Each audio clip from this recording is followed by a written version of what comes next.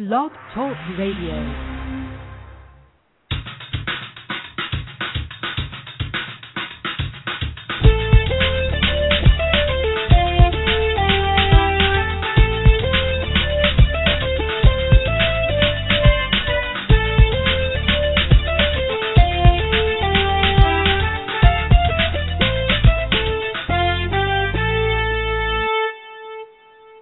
Welcome to Go For It. I am your host, Paul Gannon. For the next 2 hours, we will be talking sports and having fun doing it. I want all your ideas, all your opinions, and all your beliefs. And, of course, as always, you will get a heavy dose of my opinion. If you have an opinion, number to call, 646-727-3070. That's 646-727-3070. You can listen to the show at blogtalkradio.com/pecan. That's blogtalkradio.com/pecan. Or you can send messages to the show on Twitter at GoForItCan. And while you're there on Twitter at GoForItCan, make sure you give me a follow. I follow back more often than not. Expected to be joined by R&B star Donell Jones. We're going to talk to Donell about some of his music and his upcoming musical projects that he may have out right now. I know he has a single dropping soon, so we're going to talk to him about that. Also, we're going to be joined by Atlanta Falcons guard Justin Blalock, and Justin is going to talk to us about his Atlanta Falcons, who are now 11-1. More than likely, he's going to have the number one seed in the NFC. And the Falcons, to me, it's all about what's going to happen in the playoffs. It's all about what's going to happen in the playoffs when it comes to the Atlanta Falcons. That's what it's all about for me. It doesn't matter what they do in this regular season, like the Miami Heat a year ago. It didn't matter what they did in the regular season. It's all about what you do in the playoffs. And this Falcon team, over the past couple of years, have had some problems in the playoffs. Green Bay beat them in the divisional round. Giants beat them in the wild card round a year ago. So they've had problems in the playoffs. They've had problems getting over the top. So this is what it's all about for the Atlanta Falcons, getting over the top. And we're going to talk to Justin Blalock about his Falcons and about them getting over the top. Also, we're going to be joined by our Hall of Famer, Willie Roaf, the great Willie Roaf. We're going to talk to him about all things NFL. Looking forward to having Willie back.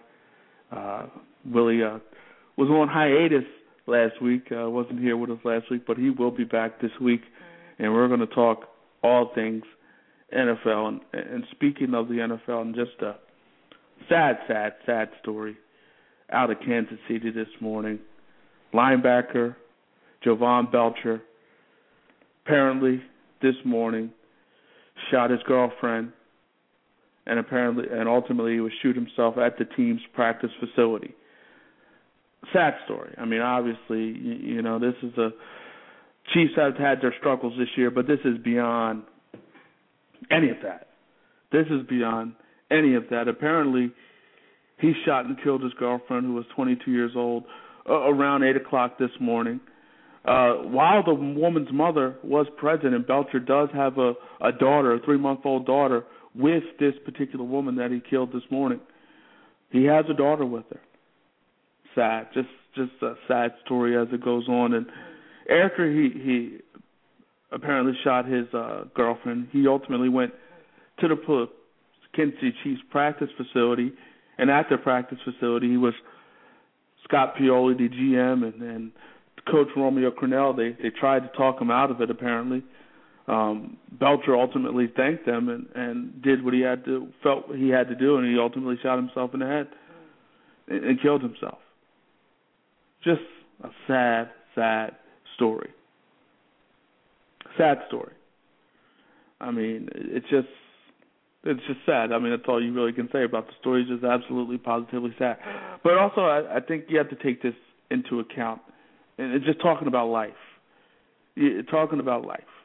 I mean, just because you have a lot of money, just because you have money, just because you seem to have success, just because you have a smile on your face doesn't mean you're happy. And so all that glitters isn't necessarily gold. And that's what it comes down to, unfortunately, in this particular situation. You see a guy seemingly who seemed to be happy, who seemed to be, a regular guy, having a 4-year NFL vet. You just saw, all reports the guy didn't seem to have any issues. But again, you just never know sometimes what's going on in the mind of a person. You just never know sometimes. You never know what's going on in the mind of a person. You just don't know. And sometimes you think they're happy, and in essence, sometimes they're not. They're smiling. They seem to have success, as I said, and it's just, it's just an unfortunate situation. And apparently, the woman who was killed was allegedly, or apparently, reportedly, was introduced to Belcher by a Chiefs player. So we don't know who that player is. We don't know who the person is that was killed this morning. And, I'm seeing on Twitter, R.I.P., Jovan Belcher, R.I.P., this, that, and whatever. But the reality is, if the reports are true, he killed someone. So he's a murderer at this point. So the sympathy, yes, I have sympathy for the guy, because anytime you kill someone and ultimately kill yourself, you have issues. So I have sympathy for you. I have sympathy for your family. But more of my sympathy is going to go to the woman that was killed. That's where most of my sympathy is going to go to the woman who was killed. And again, I think this needs to be pointed out. We all have issues. It doesn't matter who you are, what you have issues. I have issues. We have issues. We all have the issues, folks. It doesn't matter who you are. You have issues. We have issues. I have issues. And apparently Jovan Belcher had some issues, and it manifested itself this morning by his actions. And the thing about it is this, we go through life and this America, capitalistic society, it's all about the notion of the individual, the notion of being successful, and the notion of all those things. But the reality is we are supposed to support each other. We are our brother's keeper. And the thing about this whole situation is, maybe Jovan could have talked to somebody along the way. Maybe there was somebody he could have sat down with and just talked about some of the issues that he was going through, or some of the things that was in his head. And, it's a tough thing. You wonder how the Chiefs, I know the game is scheduled for tomorrow against the Panthers. You wonder if that's going to still go on. I think it should. I really do think it should. I think football for a lot of people, it's healing, and it could be healing for the players. It could not. I don't know. But, you hear players, the show normally goes on. The show normally goes on. And if all reports are true, if he killed his girlfriend and ultimately killed himself, then I don't think one unfortunate act should stop the whole show. I don't think so. I think it must go on. And I think the players I think ultimately it should be up to the Chiefs and its players. You got Romeo Crennel, the coach who was there firsthand. You got Scott Pioli, who was there firsthand. These people were there firsthand. Firsthand. They were there. They were there. They saw it. They saw it. They saw it. They saw it. Could you imagine? Could you imagine seeing that? Could you imagine seeing that? Excuse me. Could you imagine seeing that?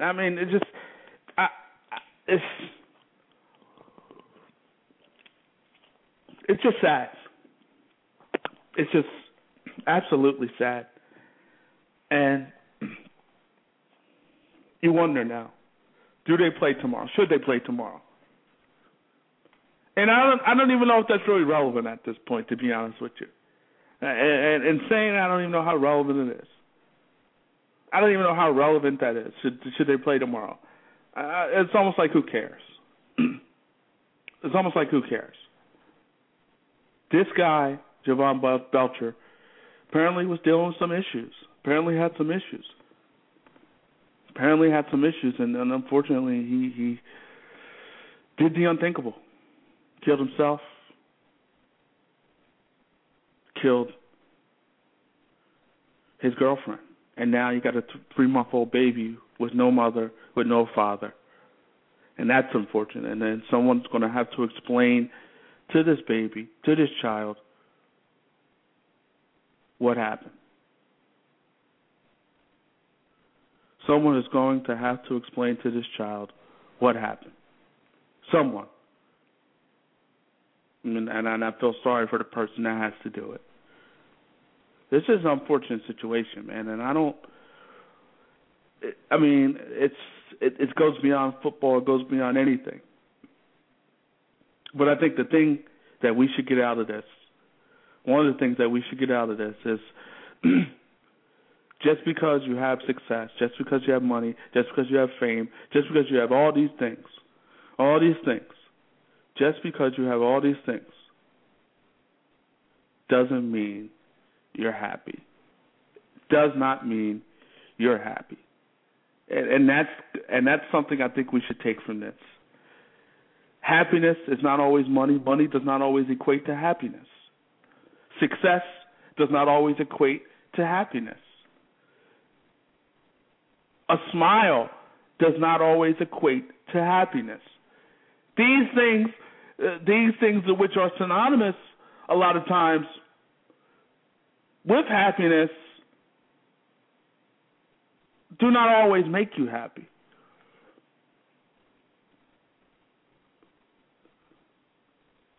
And it's still early.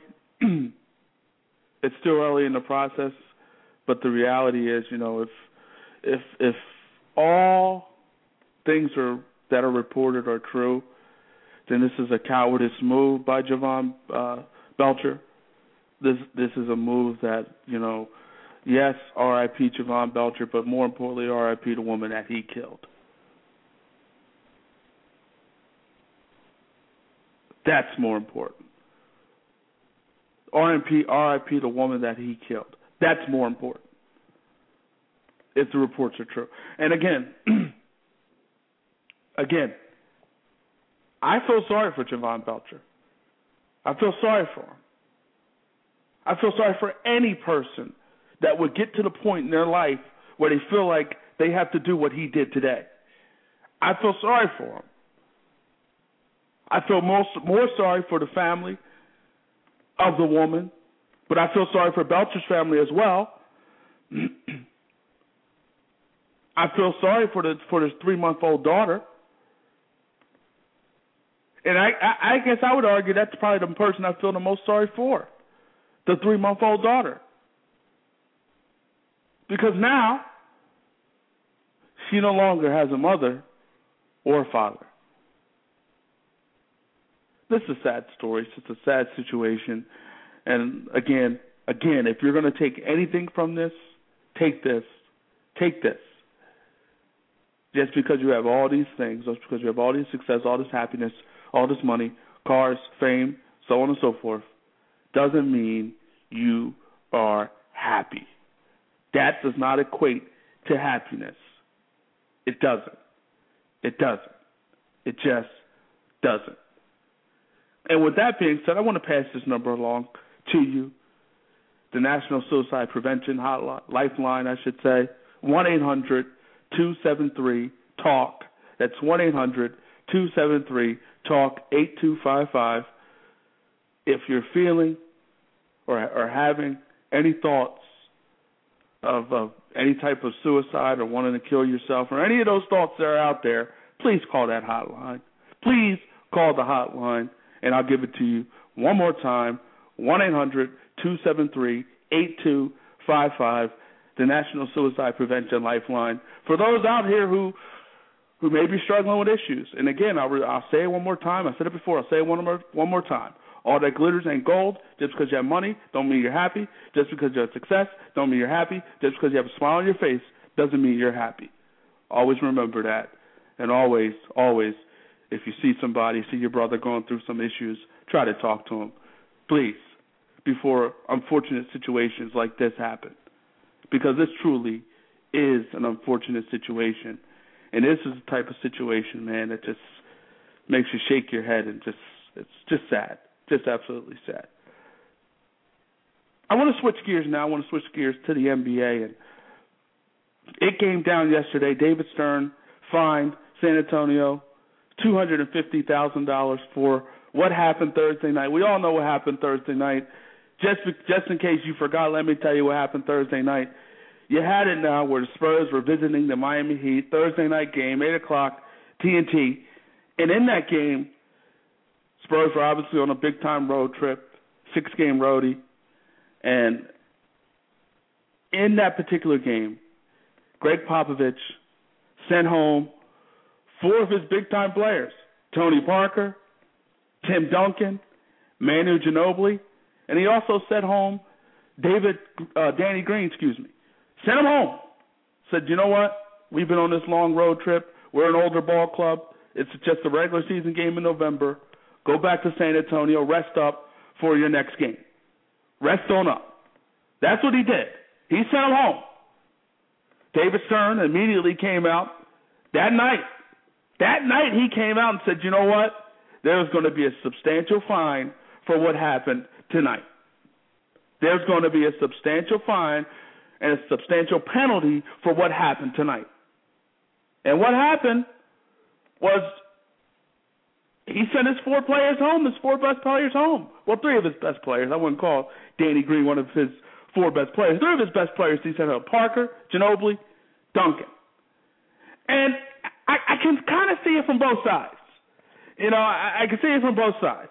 I can see it from the commissioner's point of view, national televised game, TNT, 2 of the better teams in the league, and also from the standpoint of the fans who I don't think more often than not they're coming to a Miami Heat game to see Tim Duncan, Ginobili, or Parker. But yes, if you bought a ticket to that particular game, you're there to see those 3 guys.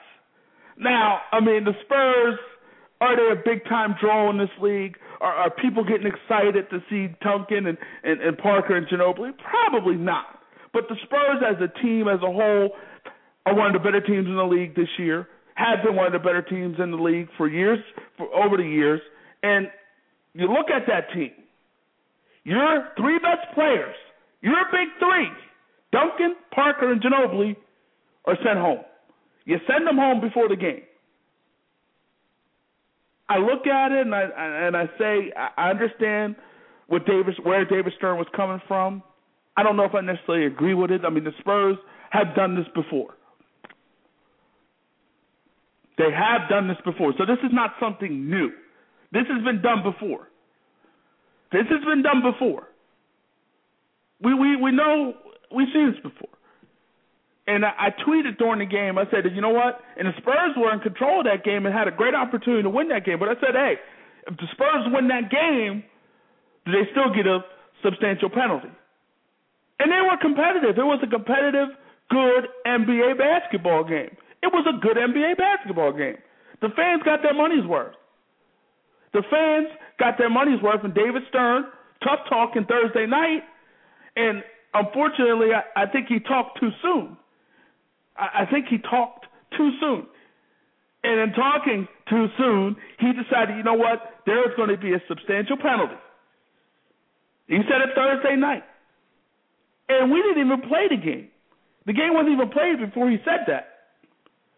And ultimately the game was played, and the game was competitive, and it was a very good game. It was a very good NBA basketball game, and the fans got their money's worth, in my opinion. It was a close game. Came down to the end. And, hey, the Spurs are about winning championships. Greg Popovich, that organization's all about winning titles. And they've done it. That's what they're about. That's what they're about. And you know what? If you feel like, and you know what's best for your players. You know your players better than I do and better than anybody else. You know what's best for your players, theoretically, as the coach.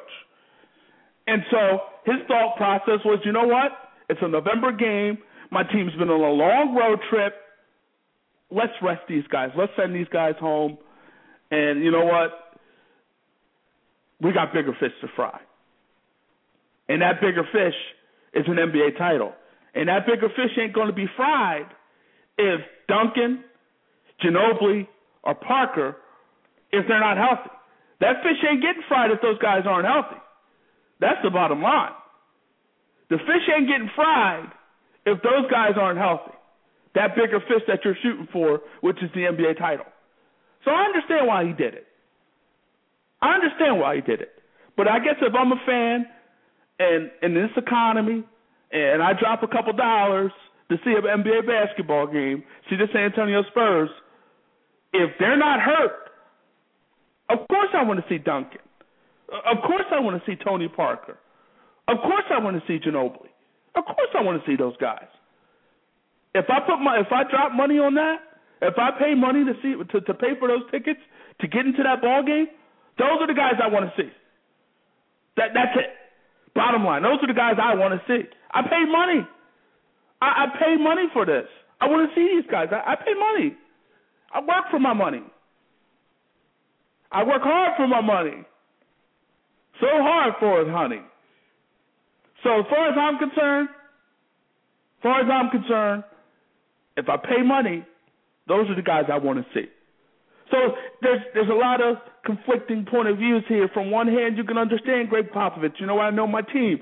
It's only a November game. We're on a long road trip. We're an older team. On the other side, as a fan, I pay my money. I want to see the game. I see the Spurs. I want to see Duncan. I want to see Ginobili. I want to see Parker. These are the guys I want to see. This is the money I spent. So there's some conflicting point of views here. At the end of the day, David Stern sided with the fan and said, you know what? The fans come to see your big guys. The fans come to see Duncan, Parker, Ginobili. That's who they come to see. That's who they pay their money to see. I don't think the fans, well, you could argue that they really came to watch the game to see LeBron James, Dwayne Wade, and the Miami Heat. And that's probably a legitimate argument. But I guess if you're going to sit those guys in any city, it might as well be Miami, because how much do the Miami fans really care about the Heat all like that? So many empty seats that you see when you watch those games. I've questioned the Miami fan over the years. It's not a great fan. You had all that success with the Marlins. Marlins won all those titles, 2 titles. They've had a lot of success, granted. Each year they won the title, year after they broke it down. But again, they won titles. The Heat have had success. 2006 won a title, and again won a title last year. And I see empty seats in that building. I see empty seats in that building. I see empty seats in that building. That's what I see. That's what I see. I see empty seats in that building. I see a lot of empty seats in a championship team's building. So I guess if you're going to do it to any fan base, you might as well do it to the Miami Heat fan base. That's a fan base you might as well do what you did, Greg Popovich. Yeah. I mean, if you're going to do something like that, you might as well do it for that fan base. I don't have a problem with that, doing it to that fan base. So there's a lot of conflicting reports. Overall, I don't think they should have got fined. I don't think that should have happened. I don't agree with it, especially since they almost won the game. And you also you can look at it from this perspective as well. They played Orlando Wednesday night, and you can say, you know what, maybe because essentially you could argue that they're giving a game away by resting those 4 guys against the Miami Heat. You could argue that theoretically maybe those guys should have been rested against the Orlando Magic, and then a team that's not as good as the Miami Heat, and then you bring the team back, bring all those guys back the next day against the Miami Heat. But I guess theoretically, by sending them off after the game or sending them home Wednesday, Thursday morning, or where have you, by sending them home then, they get a couple more days of rest before they play their game tonight. So, I mean, I don't know. Ultimately, I don't think they should have got fined. And I can understand both sides, both perspectives of what happened. I truly can understand and respect both sides here. I truly can. I truly can. I can understand both sides. I can understand both sides here. As a fan, I'm probably pissed. I'm probably pissed as a fan. As the Spurs, well, it's pretty much business as usual. This is what we've done. We did this before. This is nothing new. We did this before. So at the Spurs, it is what it is. So, and as David Stern, I guess I can understand why he would be upset about this. Because, again, the NBA is here to entertain. Their fans is what makes this game what it is. It is the fans. It is the fan support. It is the fans coming out and paying hard-earned money, hard-earned dollars. It's the fans. It's the fans who pay their money to see these guys. So you have to, on some level, you have to do right by the fans. And you could argue that they did do right by the fans by competing out there and by giving the fans a very competitive basketball game. Giving the fans a very competitive basketball game. They gave the fans a competitive basketball game. And the Spurs were this close, were real close to winning that game. Real close. The Spurs were close to winning that game. They were real close to winning that game. They were real close. So, I thought again, overall, sum it all up, put it to bed. Do I think the Spurs should have got fined for what happened? No, I don't. Do I understand the point of view of David Stern? Yes, I do. Do I understand the point of view of the fans who, if they were upset by what transpired? I do.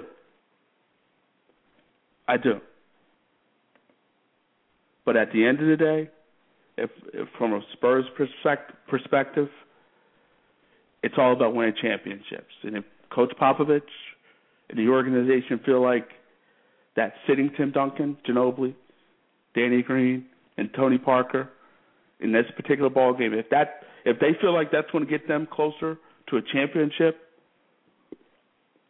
then who am I to argue? You know your team better than I do on the surface.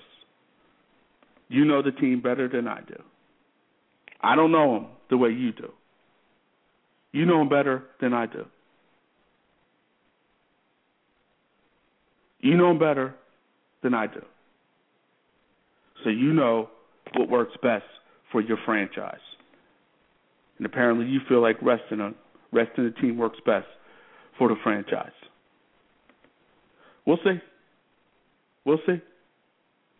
We shall see. And I want to go to the NFL now, and I want to move now away from the whole situation that happened this morning, the unfortunate situation that happened this morning with Javon Belcher, who shot and killed his girlfriend early this morning. I want to move now to the Pittsburgh Steelers.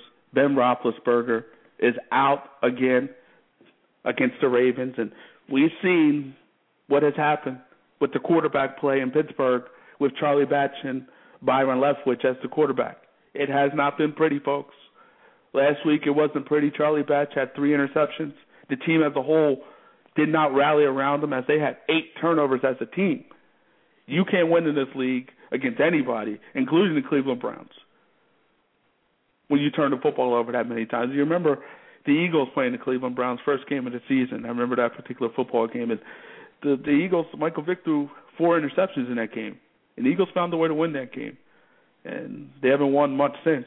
But they found a way to win that game. So I guess you can turn the ball over a lot against Cleveland and ultimately get the victory at the end. The Steelers weren't able to do that. Charlie Batch. And I heard a lot of people saying, I'd rather have Charlie Batch in there instead of Leftwich. Well, be careful what you wish for, because what you got is Charlie Batch, who struggled mightily. The Steelers, who struggled mightily. And ultimately the Steelers they're clinging to that 6th playoff spot in the AFC. They have the final wild card spot. If the season were to end today, the Steelers would be in as the final wild card spot. That's what the Steelers would have, the final wild card spot, if the season were to end today. But right now you have Cincinnati nipping at their toes, and Miami's still there at 5-6. And really, you're looking at San Diego 4-7, Tennessee 4-7, and New York Jets 4-7, and even Buffalo at 4-7. Those four teams, I should say, are still in this race. They're only 2 games behind. Granted, the season is coming to an end, but there is still time for those teams. 5 games to play. A lot can happen in 5 games. A lot can happen in 5 games. So there's the Steelers. It's a big game for them tomorrow. You want to win that game. You want to win that game, but it's not the end of the world, especially if you can get Big Ben back healthy and ready to go. At this point, the Steelers control their own destiny. They control their own destiny, and right now you have the Colts, who are 7-4, who has the 5th spot in the AFC. The Colts are 7-4. Do the Colts come back to the pack a little bit too, which is a possibility? They play the Texans twice to end the season. They have 2 more games against the Houston Texans to end the season. So I look at this, man, and I say from the Steelers' perspective, they control their own destiny, and if they can win out, and it's going to be tough, especially tomorrow. Tomorrow's going to be tough. Tomorrow's definitely going to be tough playing the Baltimore Ravens in Baltimore without Big Ben. That's going to be tough. That's going to be a tall order. And they have one more game against the Bengals. Their final 4 games, San Diego, Dallas, Cincinnati, and Cleveland.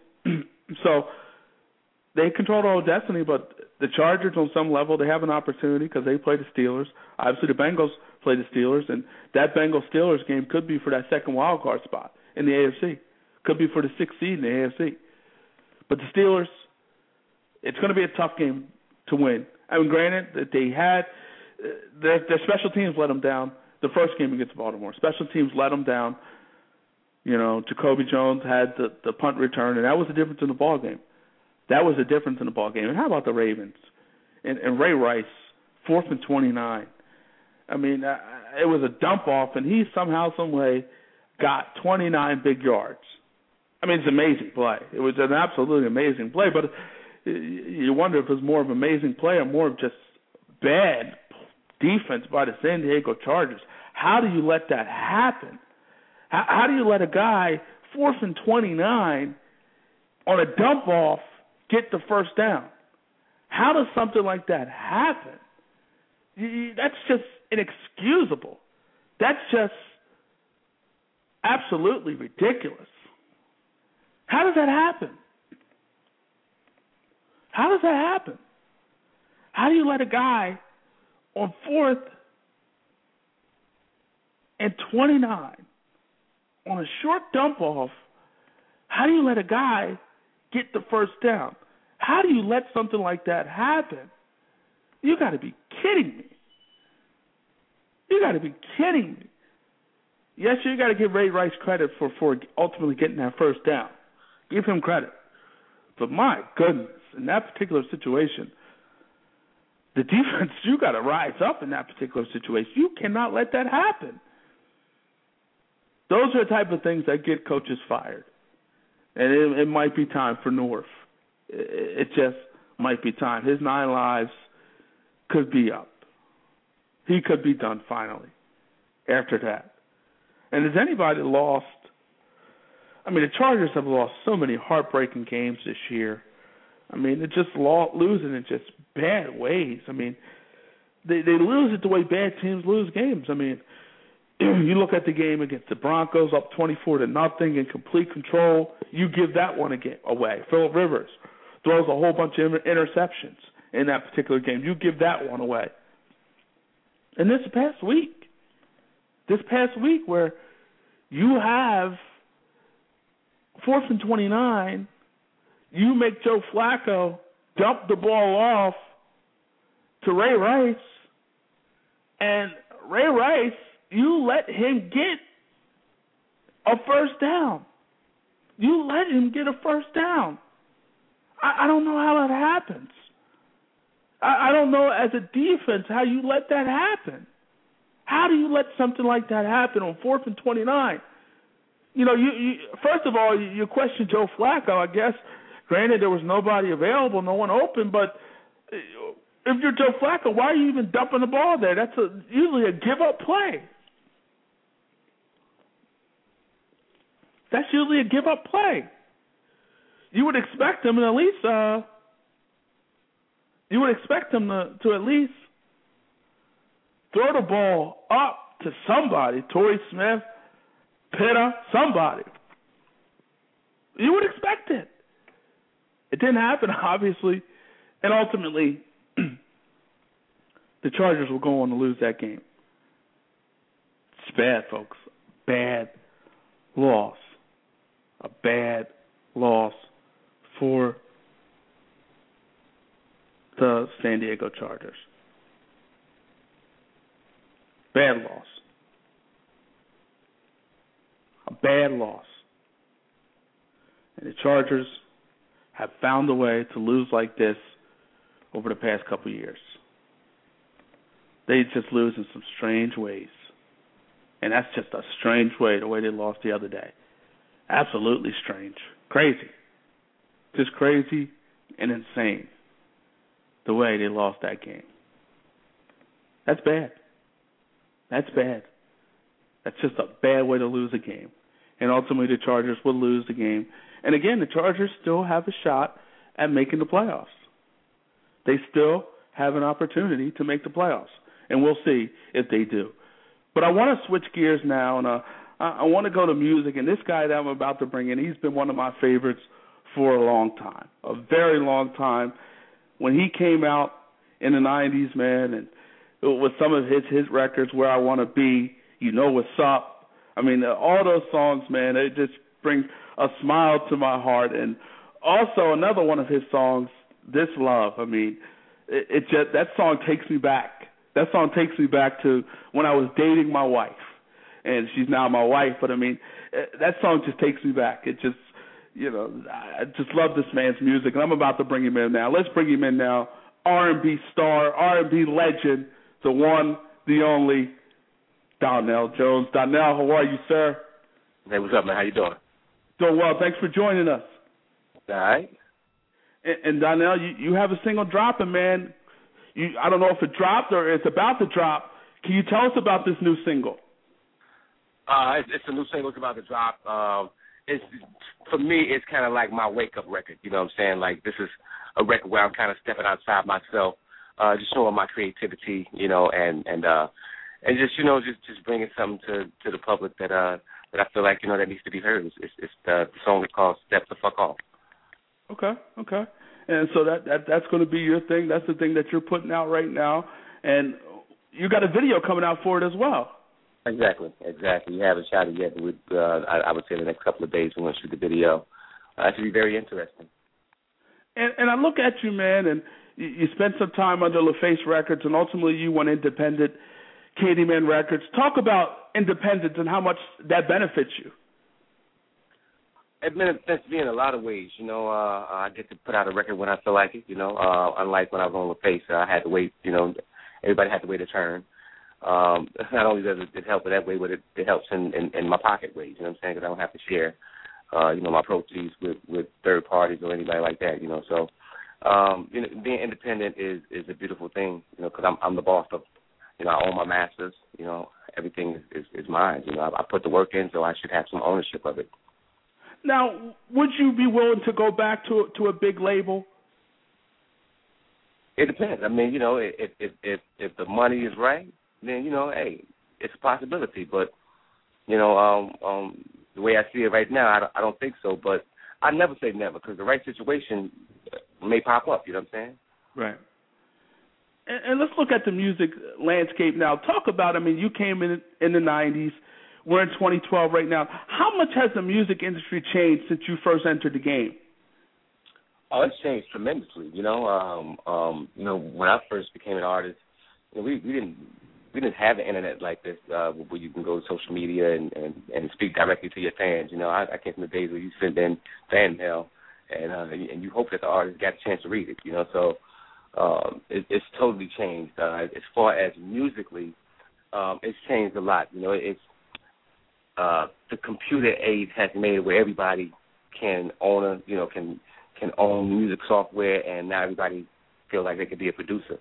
You know, back then, you know, it was about the instruments and you know, putting people in the room together and, you know, trying to figure that thing out. But you just got to go with the times, man. I'm just one of those people that I'm a chameleon, man. I don't care what's going on. You know, I'll figure it out, and I can move with whatever was going on. We're talking to R&B star Donell Jones, and I heard you said in an interview some time ago that a lot of the music right now doesn't have much substance. Why do you think that's the case? I think that's the case basically because there's not a lot of people that's doing it that's I would say creative. You know what I'm saying? I think everybody is kind of going off of the same kind of grooves and same beats and the creativity is not as high as it used to be, because we used to have a lot of different sounds of music. It used to all be R&B, but at the same time it was just different styles, many different sounds, and to me everything sounds the same on radio. But at the same time, you know, if that's where we at right now, then it's going to take somebody to come out and switch it up, and that's what I'm trying to do. And that's what you're trying to do, and you're one of the real R&B dudes out here right now. Let's talk about the current R&B scene. Who are you listening to other than yourself? That's out right now.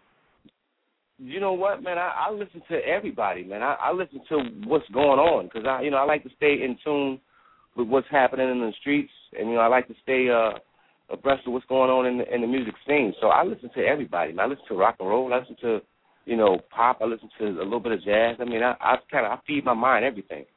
Right, and it shows in your music. And let's talk about you now. If you're writing a song and you're crafting an album, how do you go about doing that? What happens? Do you set yourself apart? Do you go after a life story that you had? What do you do to help craft a song? I just, I really first, if it's something that I'm going through, I like to write about it. So the first thing for me is my own personal experiences, and then I always add a lot of fiction to the story just to make it that much more better if it's not already there. So those are some of the things that I do, and musically, I just try to just listen to what's going on and try to incorporate what I've done or what has made me successful with what's going on today, and I always have things to work for me. So. And we know we know what you could do with the mic, but you got some great skills in terms of writing. You wrote for Usher, 702, Silk. So you're a big-time writer. Talk about Donell Jones, the writer. Oh, the writer, man. I mean, God has just blessed me with a talent, man, that I really can't even explain how I come up with some of the stories and come up with some of the melodies that I've been blessed to put on these records, man. It just happens naturally, man. I really can't even say that I learned anything from anybody. It just flows naturally for me, man. If I hear a beat that I like, I can automatically just start formulating melodies, man. And it's just God-given talent. That's all I can really say about that. Right, and it shows. I mean, obviously it shows over the years with some of the music that you've put out there, and you work with some great artists over the years, Big Pun, Left Eye, to name a few. But all in all, who is your favorite? Do you have a favorite? Nah, I can't say that. Nah, I never have a favorite, man. I enjoy working with everybody, man, because when you always get some inspiration from whoever you work with. I've been blessed to work with, like you said, Big Pun, man. I mean, I had an incredible time in the studio with him, recording that is so hard, man. He's just a real down-to-earth cat, man. And then, being able to record with Left Eye, man, same thing, man. Beautiful personality, man. The girl had energy like no other. And I get when I had a chance to work with those people, man, I just really enjoy, spending time with them and trying to pick their brain and find out what made them them, So That's what I do, man. I mean, I really can't say I have a favorite though. Well, let me ask you a question. When you're in a studio with a left eye or a big pun, does that make you kind of step your game up a little more?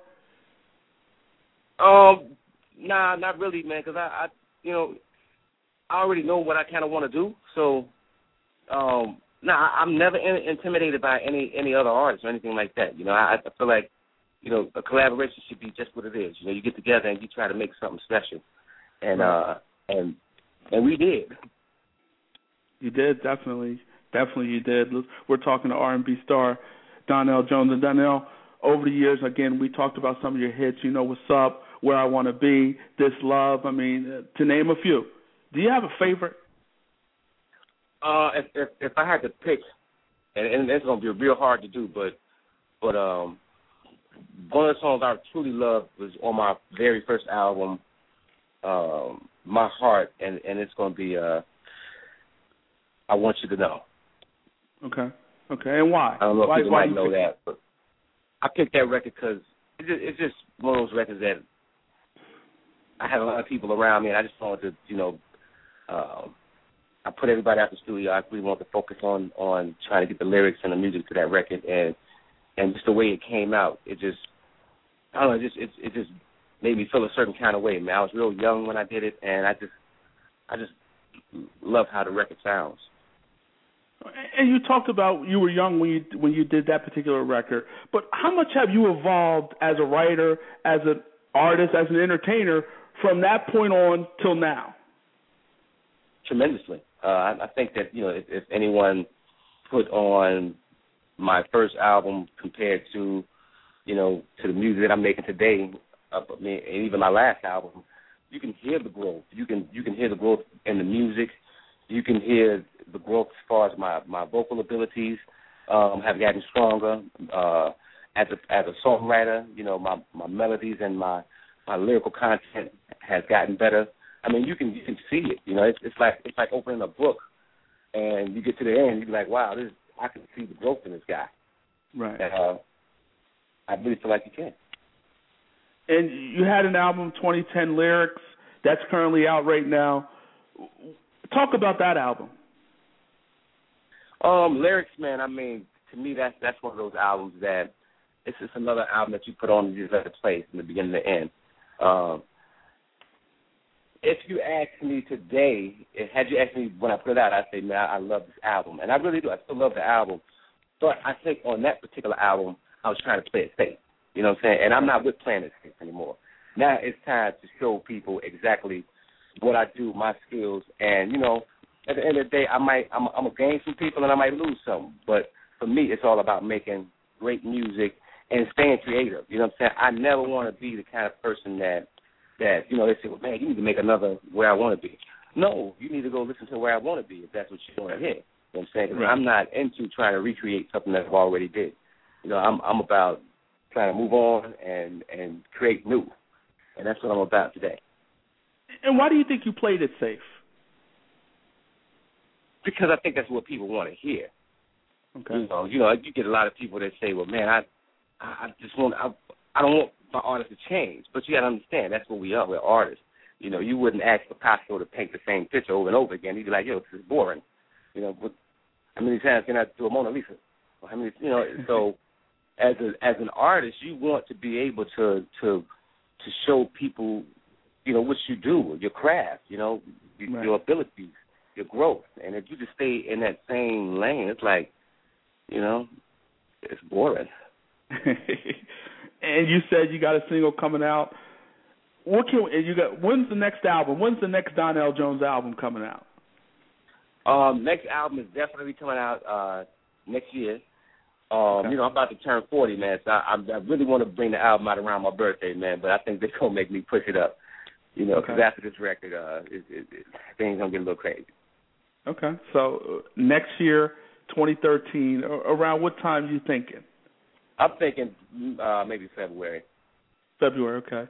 So first quarter 2013, we should see another big time Donell Jones album. Oh, for sure, definitely. Okay. And you said it's not going to be safe. It's going to be different. Is it going to be a little edgy? Oh, definitely edgy.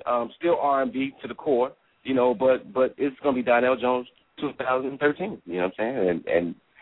And not Donell Jones the way I want to be, and my hearts and the journey of a Gemini's, and it's just Donell Jones with a whole new look, whole new everything. Now, Donell, I talked about before I brought you on. One of my favorite Donell Jones songs is "This Love," and I remember listening to that song with my wife. I was dating her at the time. We were driving in the car. The song came on. She was loving the song, and the song always reminded me of her. Is there any way you can give me a couple lyrics of that song right now? You caught me at a bad moment. I'm kind of under the weather right now. But I wish I could, man. I really want to, but I'm kind of under the weather. I can't do it right now. Fair enough. And what was your inspiration behind that song? My inspiration behind that song, man, I was 25 or something like that, man, and I was just living that life in the club, and you meet women, man, and it don't matter if they got somebody. You just want them for that night, No relationships involved. They just keep it strictly physical, and you go your way and I go mine, and that's it, And that's what I was living. That's how I was feeling at that time, So that's the record I made. And now that you're 40, you think you will make another record like that, or is it going to be a little more toned down? Not yet. 40 next year, not this year. Next year. I'm sorry. Don't give it to me beforehand. And now, again, you got the single coming out. You're talking about an album next 2013, February 2013. Where can we find information about some of the great things that Donell Jones has going on? You can check me out on Twitter, twitter.com/DonellJones96. Facebook is the same. And also you can check me out on DonellJonesWorld.com. We're putting up a site, and it's under construction right now, so check me out. This guy is one of the big R&B guys out here. I'm a big-time fan, been a fan of this man for a long time. Support some of the great things that Donell Jones has going on. Donell, are you doing any shows? Oh, for sure, man. I'm constantly doing shows. Right now, I won't be doing any shows for this holiday season, but check me out top of next year, man, and we're going to be rocking and rolling. I believe it. They're going to be rocking and rolling. I'm going to be rocking and rolling. I can't wait till this man drops in 2013. Donell, it was a pleasure talking to you, man. We wish you nothing but the best of luck with your album. Let's do this again. I appreciate it. Thank you. Take care. Hi. Donell Jones, R&B star. I'm a fan, man. I'm a big-time fan of this man's music. He's put out some big-time hits over the years. I'm a fan. I'm a big-time fan of Donell Jones. And, again, I wish him nothing but the best of luck moving forward. And I can't wait till the new album drops in 2013. I'm looking forward to hearing a new Donell Jones banger. I'm looking forward to hearing that. And it will drop 2013. And he's R&B, man. He's R&B. He takes me back to my college years, this guy and his music. I mean, the music is just, it's fresh, it's great, it's dope, it's all those words that you want to use for good. It is like that. The music is good, and again, I can't wait till his album drops in 2013. Nothing but the best of luck for Donell Jones moving forward. Nothing but the best of luck. I was talking to the NFL, and I want to go back to that now for a moment. We talked about the Steelers and what they can do, and pretty much they control their own destiny, but can they get it done? Big Ben will be out this week. He may come back the following week. Ultimately, the Steelers won't. I was under the thinking, it was my thought, that when the Steelers and when Big Ben initially went down, I was saying to myself, you know what? This team can still get to the playoffs. This team can still get to the playoffs. This team will still keep this thing moving forward. That was my thought process at the time. 6-3 were the Steelers when Big Ben went down, and I was thinking to myself, you know what? This team can keep this thing moving. This team can keep this thing moving. And ultimately, it didn't happen because they lost to Baltimore and then ultimately they lost to Cleveland. You can understand the Baltimore loss. The Cleveland loss was a little hard to swallow if you're a Steelers fan. That's got to be a hard loss to swallow. But, I mean, all in all, they're 6-5, and I still think ultimately the Steelers will make the playoffs. The Steelers, in my mind, still will make the playoffs. I believe the Steelers will make the playoffs still. That's my opinion. I think, especially once Big Ben comes back, I think he'll keep the ship. He'll rewrite the ship, I should say. And I think ultimately the Steelers will keep it going. I actually think the Steelers are going to win tomorrow. I think the Steelers are going to win tomorrow. I think they're going to beat the Ravens. And I think you're going to get to see a total team effort out of the Pittsburgh Steelers against the Ravens. You're going to see a total team effort out of this ball club because the way they played last week, I mean, 8 turnovers in an NFL game is inexcusable. 8 turnovers in any football game is inexcusable. But 8 turnovers in an NFL football game, that's downright inexcusable. That should not happen. That should not happen. Obviously, Mike Tomlin wasn't happy. Mike Tomlin was not happy about it. The team as a whole, you can't be happy about it. Mike Tomlin said that was a very ugly performance. Said it right after the game. Ugly performance, and it was downright ugly. It was nasty. It was gross. It was disgusting. 8 turnovers? 8 turnovers? And the last time that happened was back in 2001. So 8 turnovers hasn't happened in over 11 years. 8 turnovers in a game. 8 turnovers. You're not going to win many games when you're turning the ball over 8 times. You're not. It's not going to happen. So with all that being said, I expect the Pittsburgh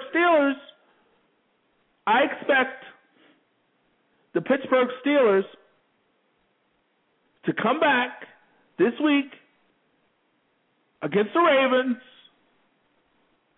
I expect the Pittsburgh Steelers to have a big-time effort this week. Charlie Batch will play better. The team as a whole will play better. The defense will pick it up. The special teams will pick it up.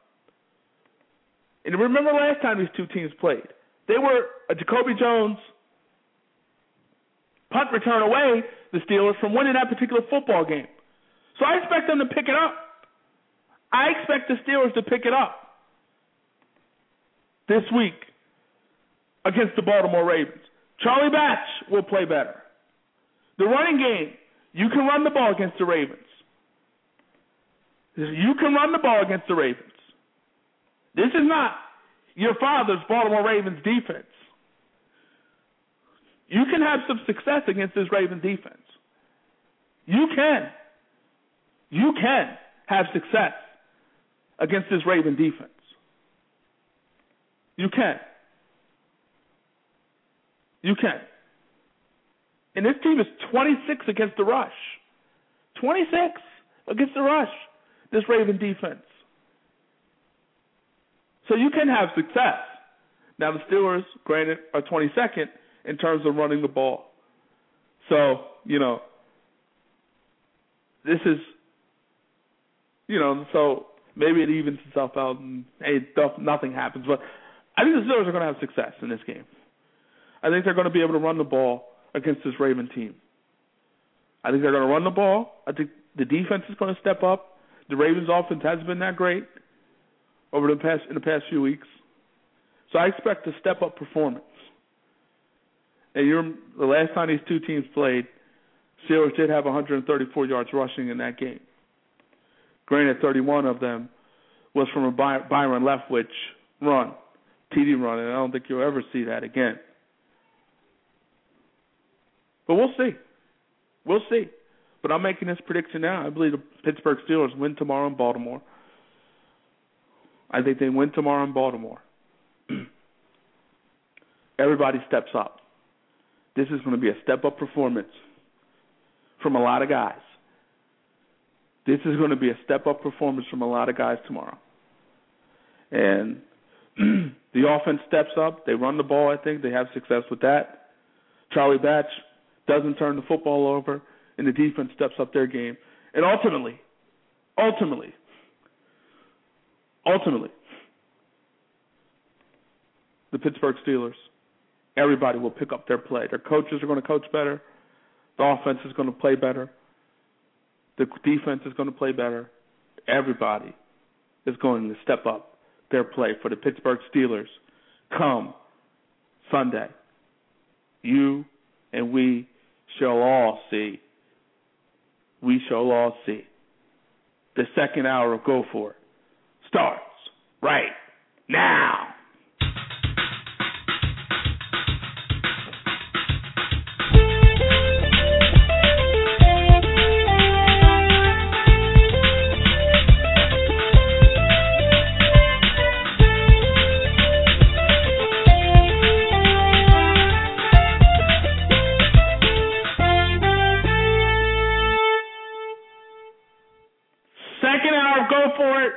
Starting now, and in this hour, we're expected to be joined by our Hall of Famer, Willie Roaf. We're going to talk all things NFL with Willie, get his thoughts on some of the things that are out there, the 49ers quarterback situation, how he feels about that, get his thoughts there, also get his thoughts on the big play, Ray Rice's big play against the Chargers, and how he somehow, some way, got a first down on that particular play. I don't know how he did it. Only God knows, I guess. And I guess some of the Chargers defenders.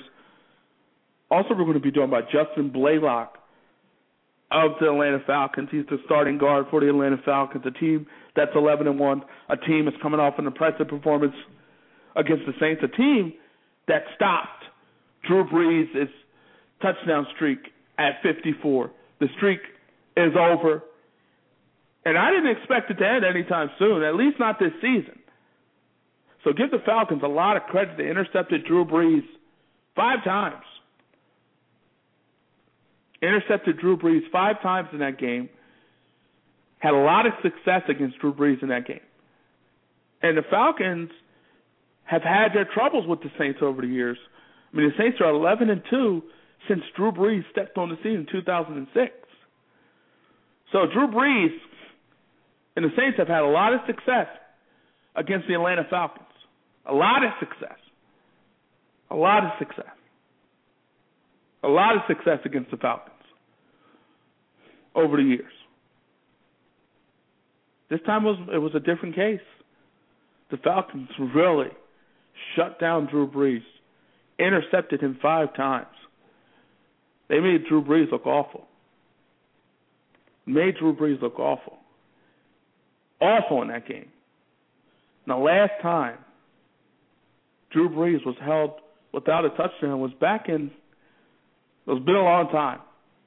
It's a long time, but it was against the Jets. The game where ultimately the Saints would win.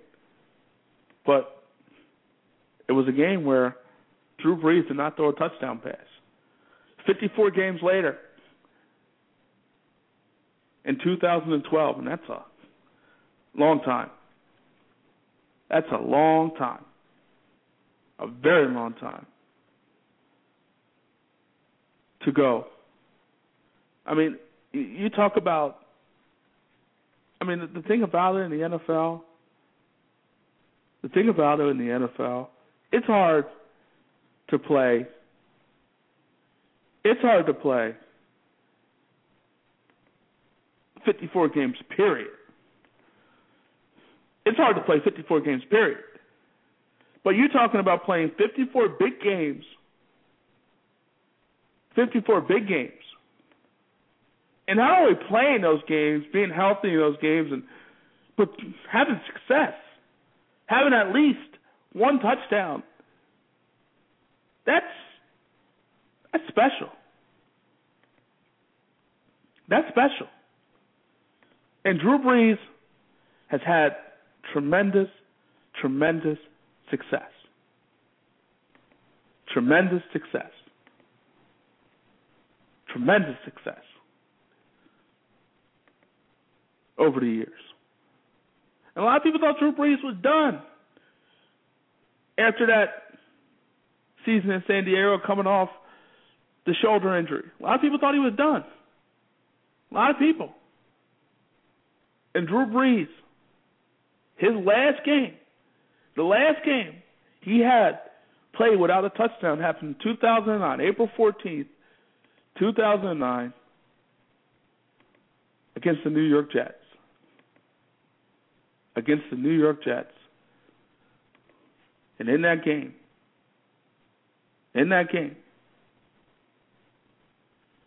Drew Brees did not throw a touchdown pass.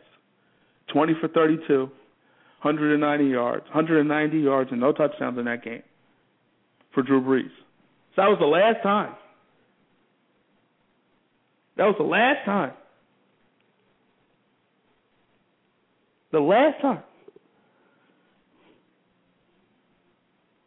last time Drew Brees went through a game without throwing a touchdown.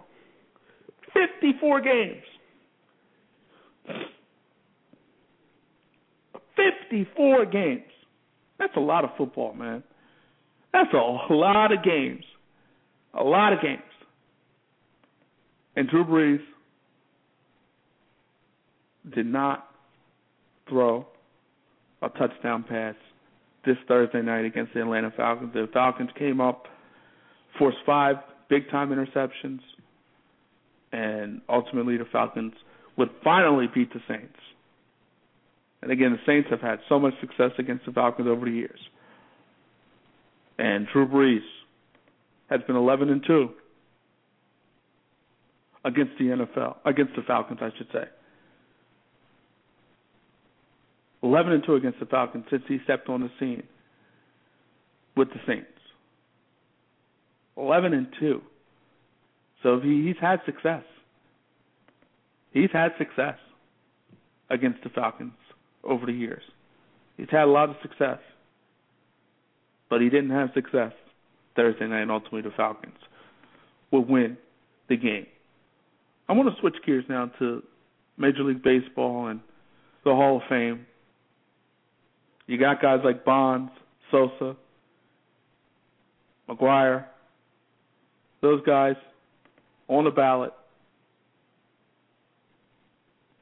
On the ballot to get into the Hall of Fame. We all know the story in terms of performance-enhancing drugs, and you know, these guys have been linked to that. Clemens still denies it to this day. And ultimately, he would win his perjury case against the government. I don't know how the government lost that case, but it is what it is. And personally speaking, I don't know why the government wastes its time, going after Roger Clemens and all that thing. I mean, come on. You're wasting all that money on sports. I mean, if he wants to take steroids and do what he has to do, that's what he wants to do. But wasting my time, wasting the government money, which is partly some of my money, which I pay my taxes, wasting a bit of my money, going after Roger Clemens, who cares if he lied? Who cares? Who cares? He's not a menace to society. It is what it is. I don't know how he didn't get convicted, though. I don't know how he got away, but that is what it is as well. But I look at this whole thing, and I say to myself, I look at it this way. Roger Clemens, Barry Bonds are guys that still probably would have Hall of Fame numbers. They definitely would have Hall of Fame numbers if they never cheated.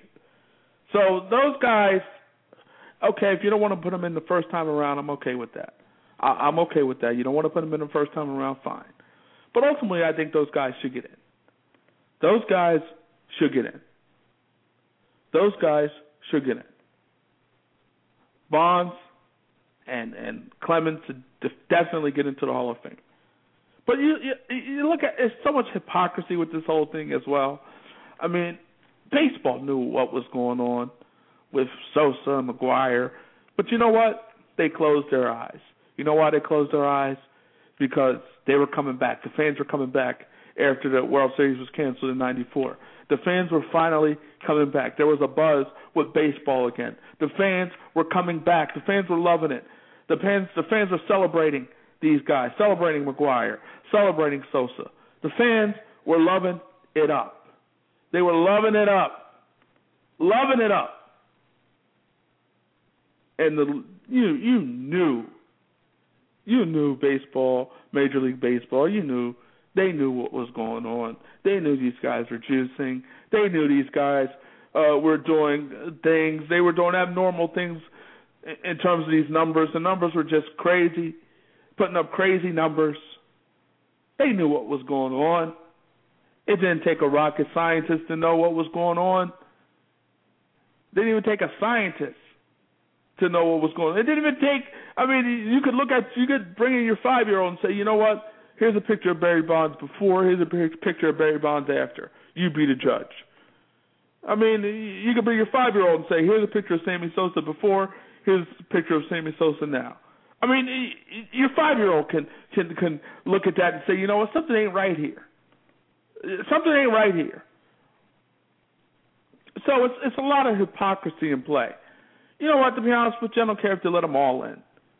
What the heck, let them all in. You knew what was going on. Don't try to, get religion now. Don't try to, all of a sudden say, these guys are cheaters. You knew they were cheating. You knew what those guys were doing. You knew it. The whole steroid era. We knew what was going on. It don't take a scientist. Don't take your 5-year-old to figure. You can take your 5-year-old. Your 5-year-old can look at pictures of McGuire and Sosa and Bonds and look at pictures before and after, and they can make a determination. I can bring my 5-year-old out there, and then they can look at it. It doesn't take much to figure out what was going on at that time.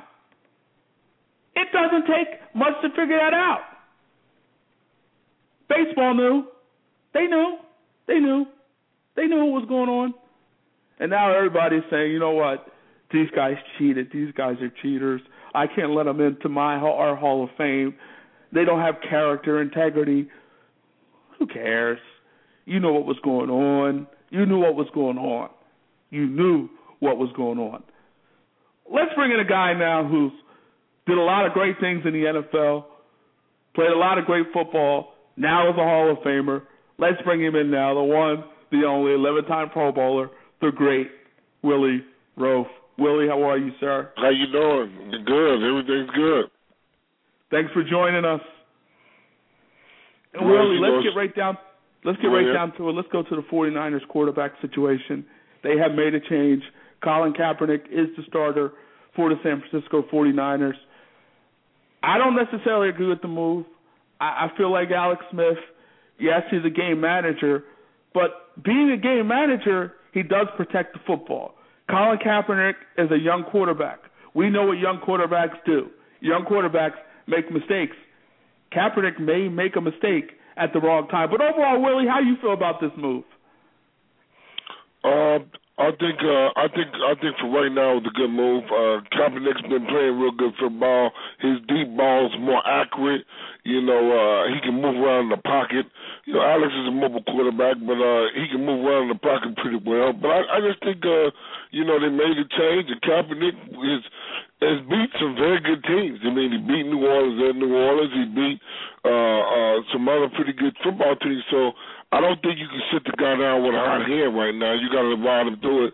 It'd be good if some of those, like you said, people talking about disguising coverages and mixing it up on Kaepernick. But for right now, the game plans that Harbaugh's putting together, Kaepernick's doing a good job finding that first progression. Now, when he has to start going to progression 3-4, 2-3-4, and progression 1 is not open a lot of the time, then we'll see what type of quarterback he is when he has to do some more reading and make some more decisions about who he's going to throw the ball to. And I get that. My whole thing is, he's a young quarterback. And we all know what young quarterbacks do. Young quarterbacks make mistakes. They make mistakes. And one thing when I look at the 49ers, the run game, the defense, everything is built to win a Super Bowl now, yes. And I look at Alex Smith. He doesn't hurt you. He doesn't hurt you. Now, you could argue Kaepernick helps you a lot more than Alex Smith does. But one thing about Alex Smith, he doesn't hurt you. You can't argue with the way Kaepernick has been playing at this point. But to me, it's all about what happens in the playoffs. And he's a young quarterback. Is he ready for that stage? We'll have to. It's going to be a little different in the playoffs. If he is going to be ready for that stage, you have to let him play right now. he's got to learn how to play football. He's got to get in there and get in the fire. I mean, if you're gonna get him ready for the playoffs, then you might as well get him ready now. And it's also good to have two quarterbacks that are ready in this league at this day and age. But we all know that the way Kaepernick has been playing, the situation is going to come down to money. And after this year, Alex Smith probably will not be there. Alex Smith might be quarterback. He might be quarterback of your Eagles next year. But that's another subject. What I'm saying is, he will not, probably with Arizona, but he will not be with the 49ers the way Kaepernick is look, because if they don't, then they're going to lose Kaepernick. So either way you look at it, Kaepernick got in there. He did what he had to do.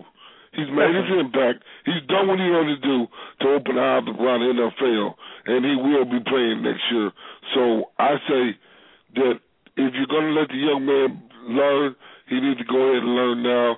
When if he does slip up, you still can go back to Alex Smith. You still have both of those guys for the rest of this football season. Let's just say he plays well throughout the course of this regular season, continues to play decent football. Come playoff time, he slips up. You slip up in the playoffs, it's too late.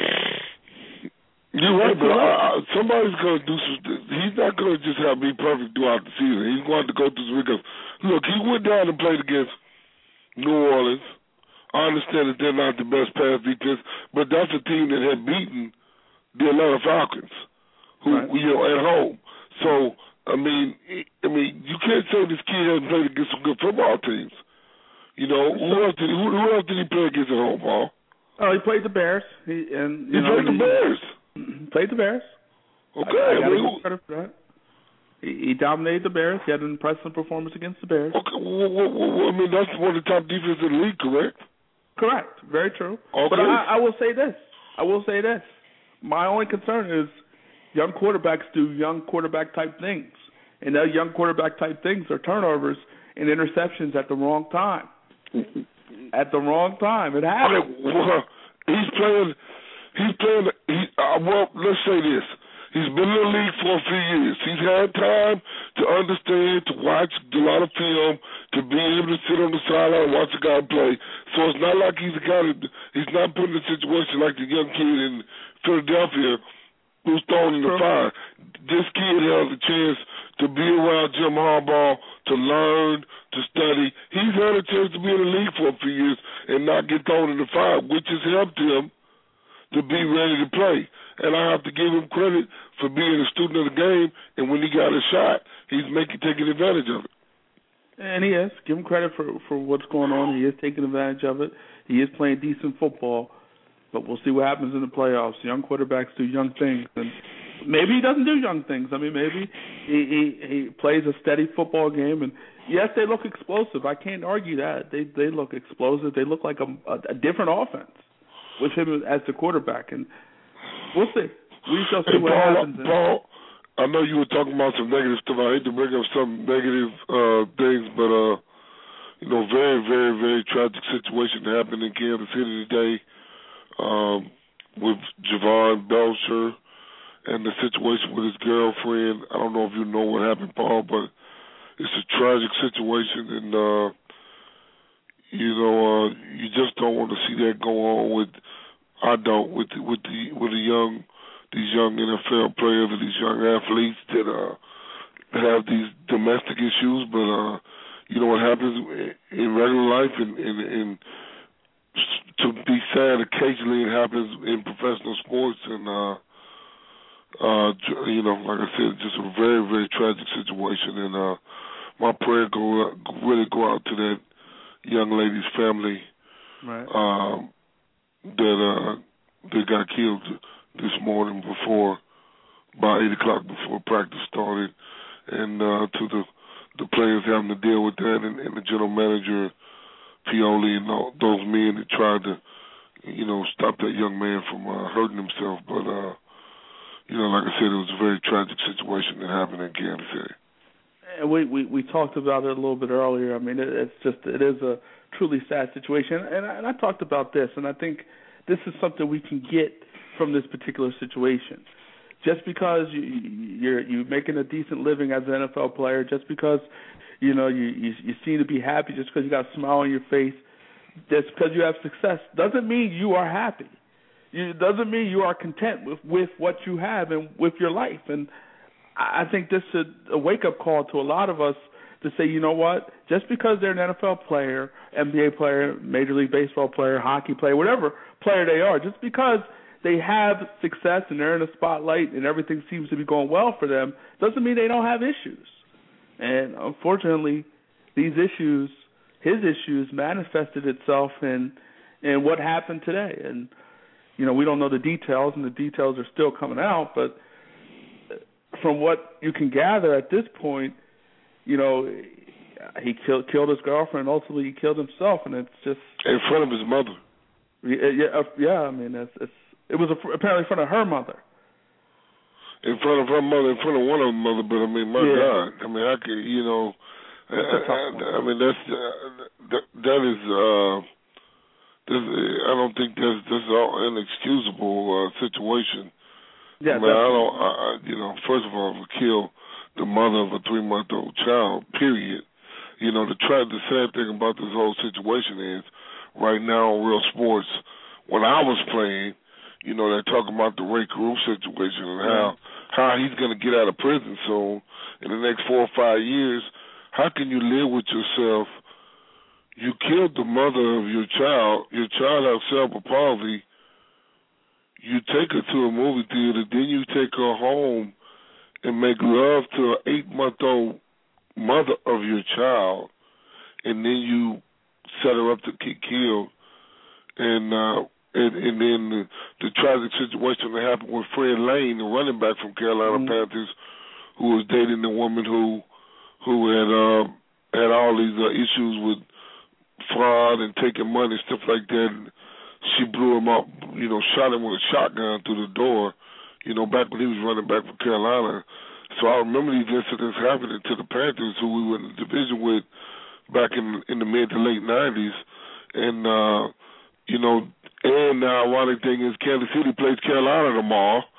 Right. And all the stuff happening in Carolina with the Ray Caruth situation. So it just brings back to me to light that, when I was playing at that time, there were more of these type of incidents that were going on around the league.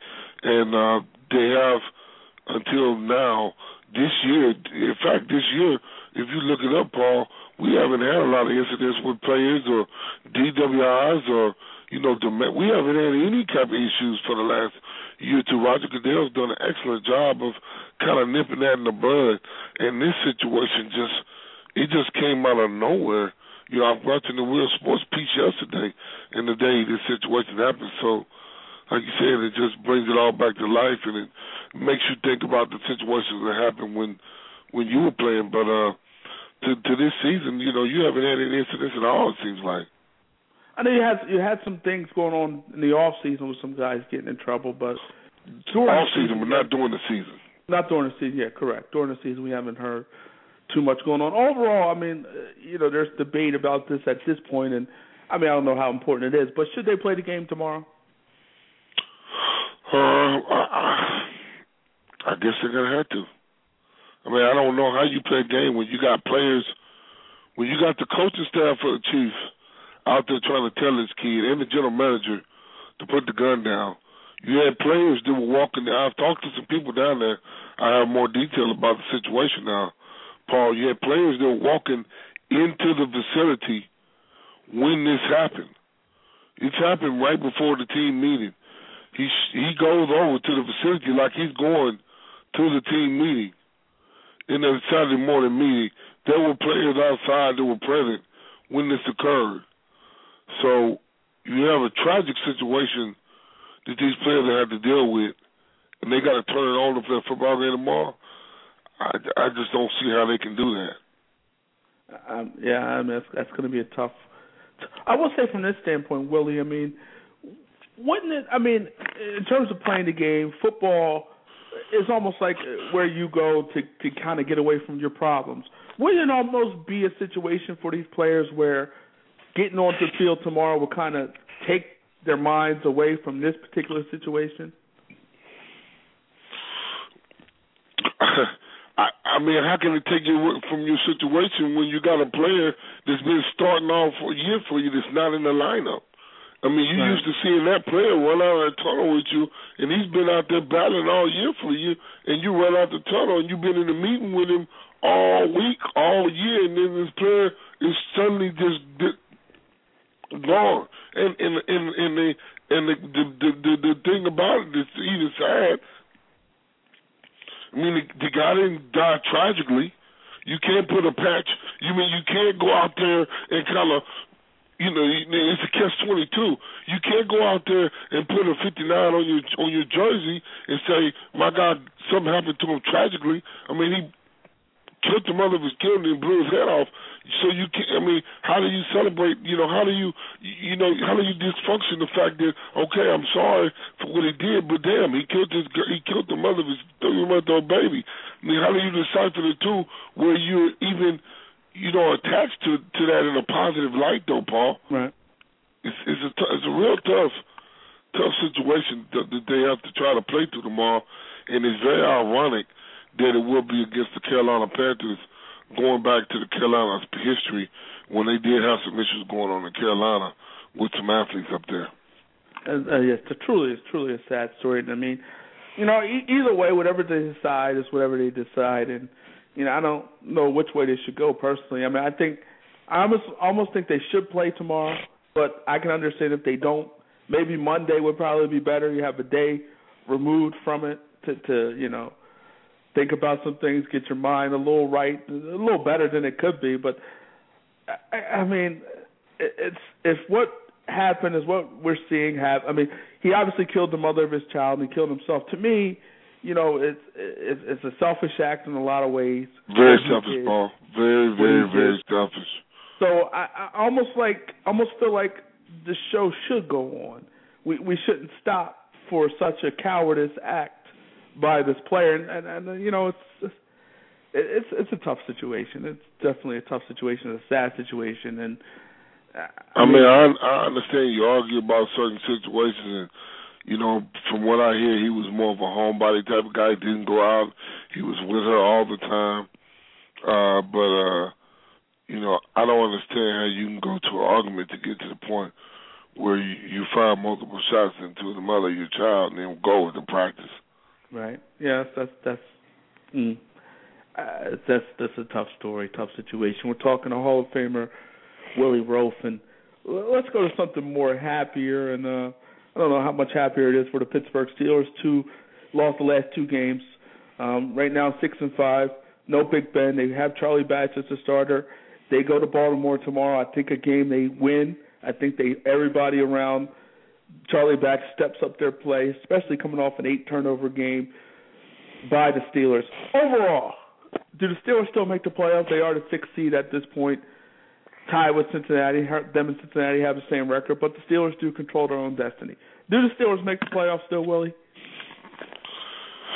If Big Ben doesn't come back soon, I think they're in trouble. Unless they can find a way to run the football. Unless that offense, and the problem with them is their offensive line. I'm sorry, Paul. I'm sorry to say this. They look like they're big and they're out of shape. They can't move, Paul. So I mean, but as big as they are, you would think that they would be. You would think they'd be on a run block. So unless they can find a way to run the football, control the clock, play ball control, have some play action, and make the game plan a little easier for these backup quarterbacks. Because you can't. The quarterback you got in the lineup can't do what Big Ben can do. Sure. They can't extend the play. They can't do. Big Ben does some unbelievable things, and the way he's gotten his body beat up, Big Ben is not going to be able to keep playing the way he was playing in the past.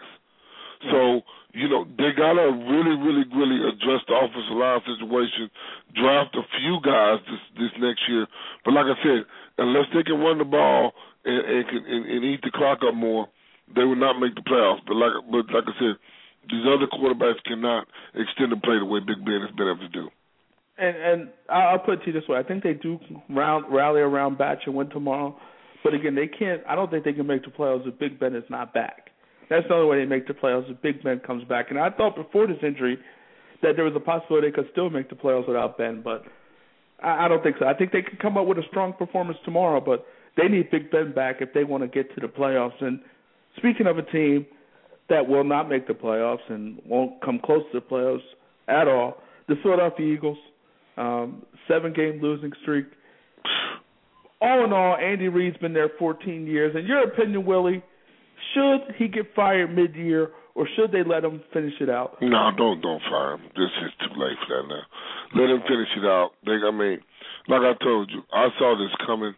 It's a situation now where Andy Reid and the locker room is divided because Andy Reid and Michael Vick are bumping heads. You have some players that are going to side with Michael Vick. Some players are going to side with Andy Reid.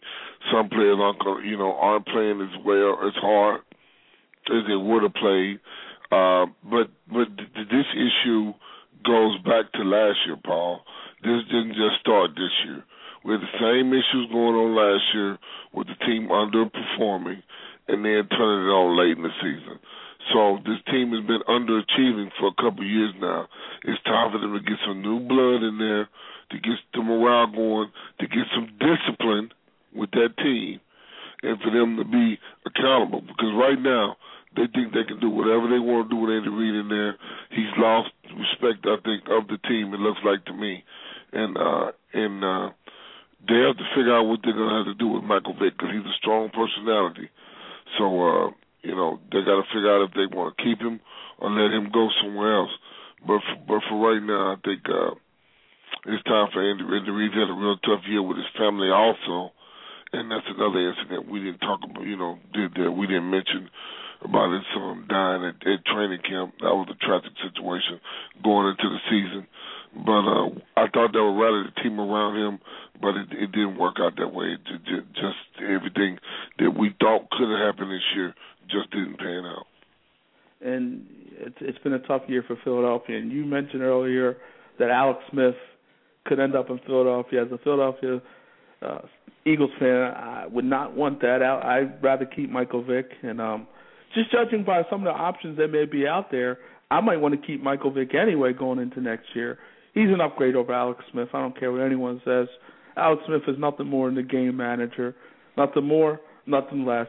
Michael Vick has the potential to be a game changer if he doesn't turn the football over. And more often than not, he has turned the football over this season. But I still think he has some game left. But we'll see. We'll see what the new coach decides, and we'll see how the organization goes moving forward. And Willie, also, Thanksgiving Day, people were eating their turkeys and cooking up their chitlins and all that other good stuff. And on that day, Ndamukong Suh at it again. You saw last Thanksgiving he stepped on the Packers guard Evan Dietrich Smith last year, and this year it looks like he does a little karate kick to the groin area of Matt Schaub. Ultimately, the league did not suspend him. They did fine him. What's going on with Ndamukong Suh? I mean, did you think it was intentional? It looked intentional to me. What do you think? I don't know what's going on with this kid. Like you said, first of all, he's got a lot of pressure on him to perform, and let's be realistic. Ever since the first year when he played so well, he's played okay, but he hasn't played at the all-pro level he played at his rookie year.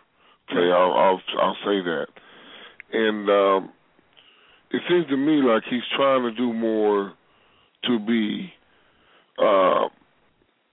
known for something as being a tough football player, if you want to call that tough, more so than doing the things to be, straight up and down on the field. So I just think you need to make more plays between the lines legally than to be known for, he went from being supposed to be the next great thing to being known for dirty plays during football games.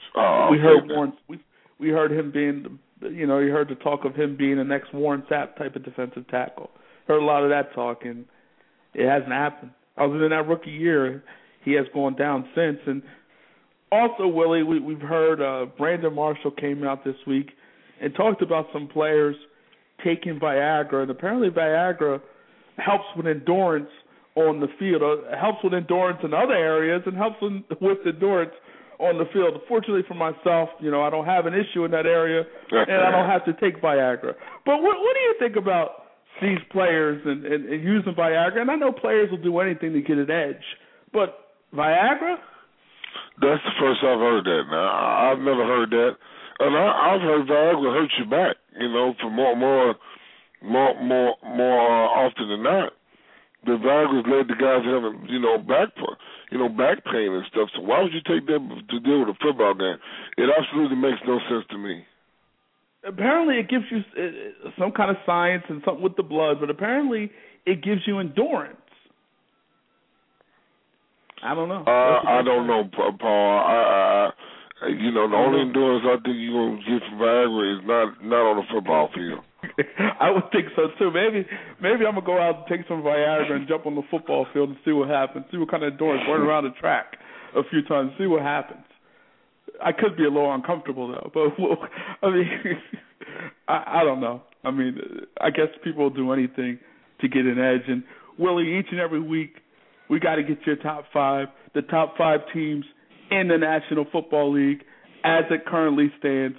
Willie, who are your top 5 in the National Football League? Top 5 teams.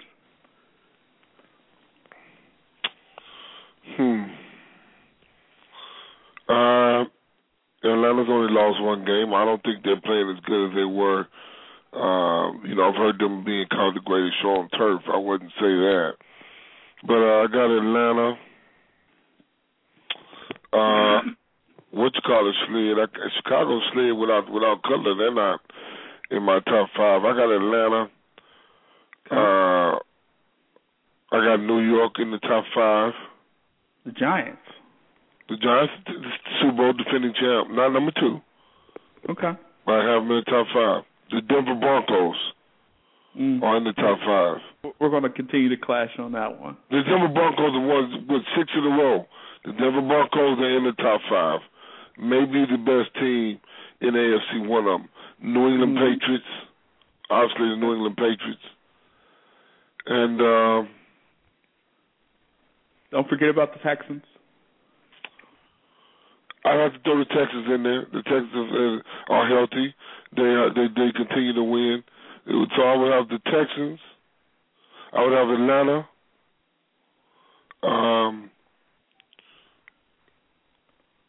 The Texans, Denver, New England, and New York. Okay. So you got the Texans, Atlanta, New England, Broncos, and New York. I don't know if I got the Texans first or second. I'm gonna take. Here's what I'm gonna disagree. The Denver Broncos still beating up on the little. The Broncos have won 6 in a row, Paul. They're playing 7-game winners. When are you gonna give Peyton Manning credit for something?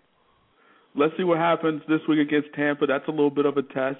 Willie, they're playing at home, though. They're playing Tampa at home. I know 6 games in a row is 6 games in a row, but you beat the Chargers, the Saints, the Bengals, the Panthers, the Chargers, and the Chiefs. The Bengals aren't a bad team now. They are 6-5 now. Okay, they're 6-5. But the rest of these teams are under 500. That sounds like you're gonna have to give them credit for something eventually. And they lost. And who did they lose to? Atlanta, New England, and who else? In the Texans.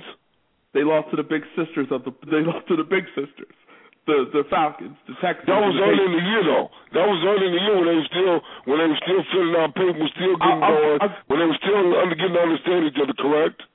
Yes, I'll give you that. But in those games, they were down 21-0 at one point against Atlanta. I believe they were down 20 points as well during that game against the Texans at one point. They were down 20 points against the Patriots at one point in that game. And they were down 24 against San Diego and came back. True. But this is a team that's doing it to me against the Little Sisters of the Poor. I mean, they were down. But they haven't gone down like that in the recent games. They've jumped on teams and convincingly beat them. True, but let's look at the Patriots game. They were down 31-7 at one point in that game. 31-7. You look at the Falcons. They were down 21-0 at one point in that game. Until. In the Falcon game, they came back. They did, but they were down like 21-0 at one point. They were down 31-11 against the Texans at one point in that game. To me, until you beat one of the big sisters, when do you want to be playing your best ball? You want to play your best ball at the end of the season, going into the playoffs. Thank you. But again, the Chargers probably won't be in the playoffs.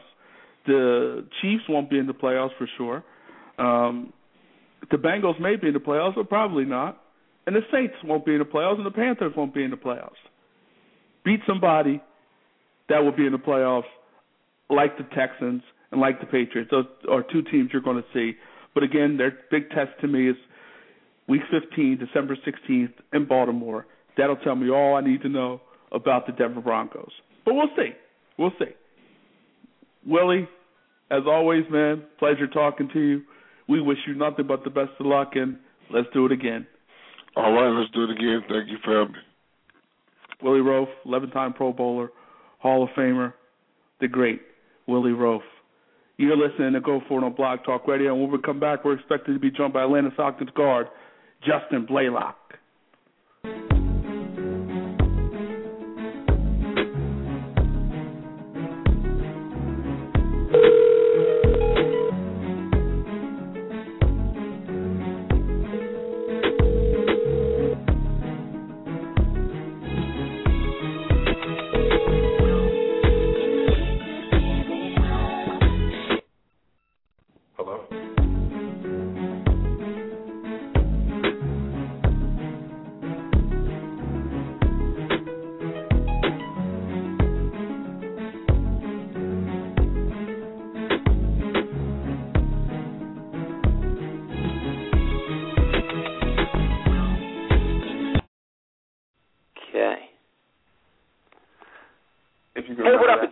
Almeida, a.k.a. Corey Live, host of Picturica on the Hub and warm-up host for American Idol and Dancing with the Stars. And right now, you are listening to Go For It on Blog Talk Radio with my man Paulie G and Jeremy. Get it! Okay. And we're back. And we're going to bring in now a guy who's got to be excited right now. His Falcons, big-time victory against the New Orleans Saints Thursday night. They finally beat up on the Saints. The Saints have been giving the Falcons fits over the years. Drew Brees has given the Falcons fits over the years, but that all changed Thursday night, and the Falcons are now 11-1 and doing big-time things. And one of the guys that's helping them do big-time things is their guard, offensive lineman, Justin Blalock, and let's bring him in now. Justin, how are you, man? I'm doing great, thanks. Thanks for joining us. And, Justin, before we get to the game, unfortunate situation came out of KC today. Parent murder-suicide, Javon Belcher. Upon hearing that story, man, what was your initial thoughts? Really just shocked. Right. You know, for that something like that to happen, I mean, the young man must have been very, very troubled. So just, braced my heart, and anyone who's connected to him knows him. Just, say a prayer for him today. Him and his family are sure going through a very tough time. And just this, I wanted to talk about this. I know a lot of people think, NFL players, you make some money, you seem to be happy, you have a lot of success. But please silence the myth. NFL players have problems too, right? Absolutely. I don't think anyone is exempt from having, personal problems and issues. As the case is, shown itself over and over again. So, don't think that anyone, just because they have a little change in their pocket, doesn't have to go through anything, in their personal lives. And let's get to you, and let's get to something happier. You guys beating up on the New Orleans Saints. Talk about your performance against the Saints Thursday night.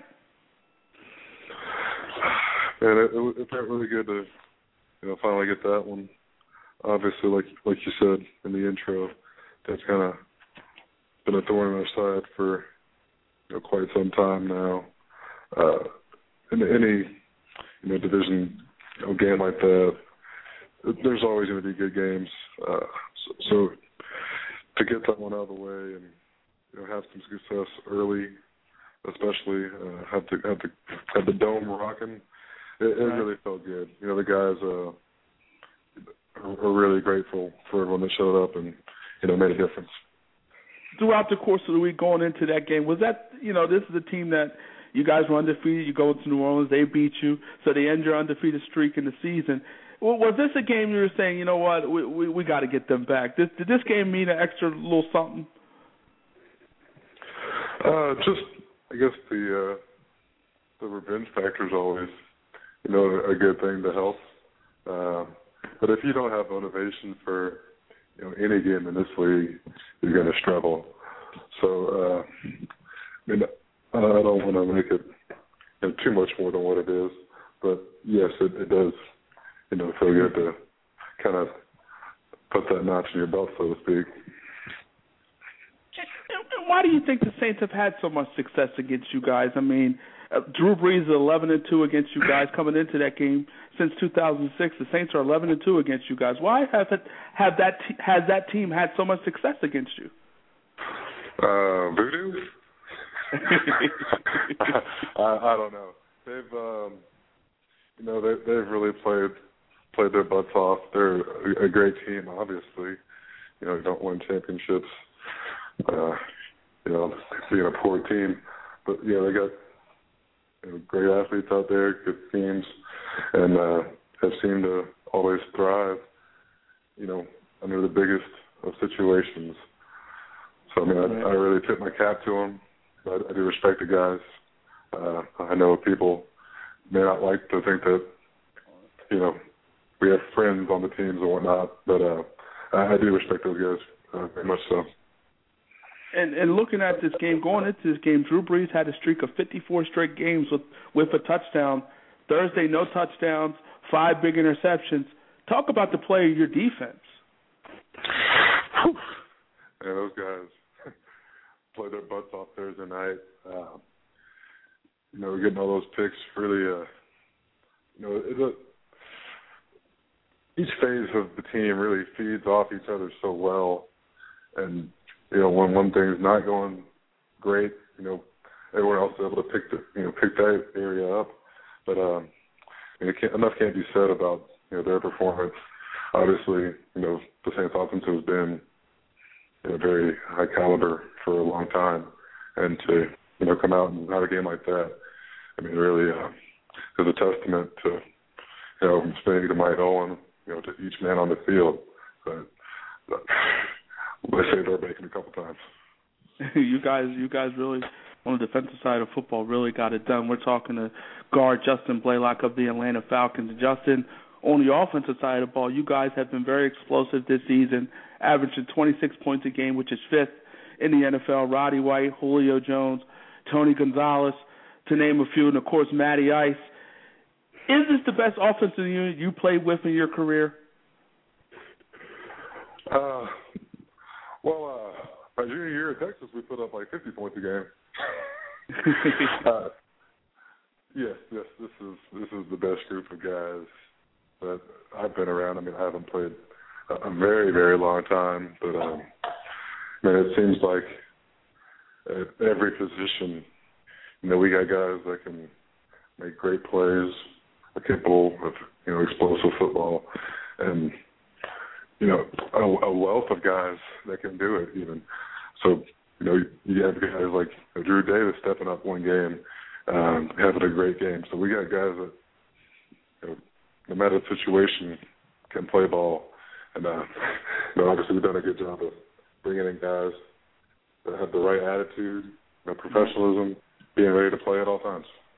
And you guys have been ready to play at all times. 11 wins tells us all we need to know about that. And, Justin, you protect this guy week in and week out. He's been having a great year, and that guy is Matt Ryan. Talk about the play of Matt Ryan thus far this season.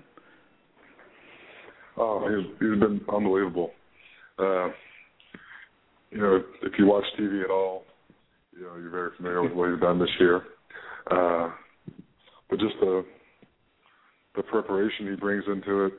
I don't want to make it sound like he's like a robot or a machine, because he's actually an awesome guy. But the preparation and mentality that he takes to a game. I can't imagine too many guys being more passionate about what they do. And it shows on the field, obviously. 22 big touchdowns from Matt Ryan this season, and the Falcons are 11-1 and playing some big-time football. Let's look at the offensive line now. You guys, as a unit, you guys are 10th in terms of sacks in this league. Your offense is putting up numbers. As a whole, how do you think your offensive line has played this season?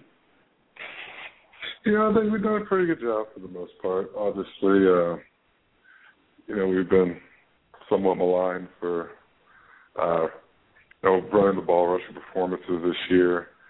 But at the end of the day, we're winning games, and we know we have things we need to work on.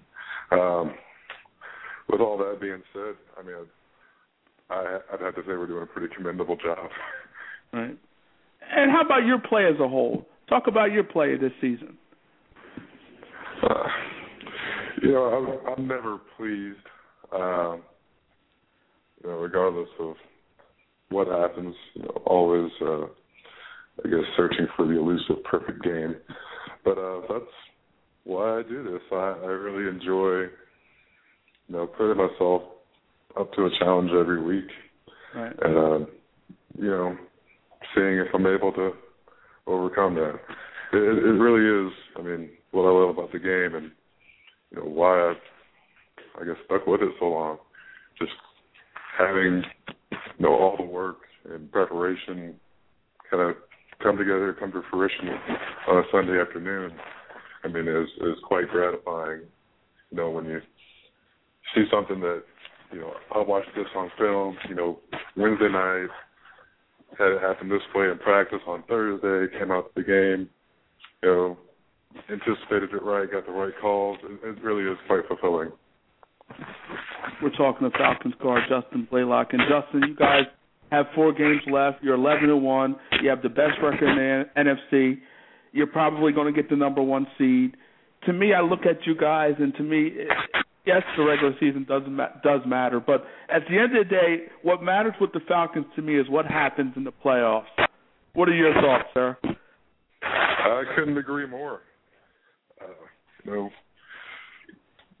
Having regular season success is, good and fine, and obviously you had to do well to make it into the playoffs, but, that's when you create your legacy. And so, we're working hard. Believe me, people, we're out there busting our butts so that we can get there and do something when we get in. Right. Because we know we have not been anywhere near satisfied with what we've done so far. So we're out here working, extra hard, make sure we can put our best foot forward when it does come, January, February. And we saw a couple of years back you guys had the best record in the NFC, 13-3. You had home field advantage throughout the playoffs. Do you sense anything different with this team in comparison to that team or even the team last season? Each year is a very different team, and not just personnel-wise, which is obviously there's going to be lots of turnover in this line of work. But I guess just the attitude of the team is a completely new thing. Every fall that you come out, and this one is very special in its own right. Just the group of guys that we have here. I really do think we're on to something special. Now, what that's going to, amount to in the end, I can't say, but the group is really awesome. Makes it fun to come into work every day, and that it doesn't feel like a job. When you enjoy what you do every day, it feels like you're on vacation. And that's a great thing, and especially when you have 11 wins and only 1 loss at this point of the season. Has to feel good to go to work, has to feel good to play the game week in and week out. You guys are playing some good football right now, but again, we have to see what happens in the playoffs. You know that, I know that, and we'll see with the Falcons. And let's talk about your foundation, Justin. You're doing big things with the Justin Blalock Foundation. Talk about some of the great things that you're doing. Well, I was really blessed, after 2 seasons now, to get a long-term commitment here.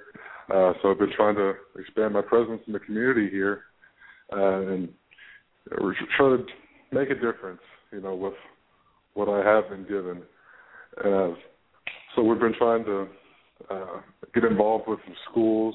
I work with a program called the After School All-Stars, bringing kids to, some games. If they act right, get good grades, have good attendance, those sort of things. And then after the season's over, if they keep it up, go have a pizza party at their school, get to meet some of the kids face-to-face, interact with them a little bit. And actually next year, something that I'm really passionate about was music. I was in band growing up, so we're actually going to start a music program at one of the schools in the Atlanta area. Wow. So we got some pretty exciting stuff going on these days. That's big. That's big, and you're doing big things in the community, and that's what it's all about. And Justin, where can fans find information about some of the big things you're doing in the community?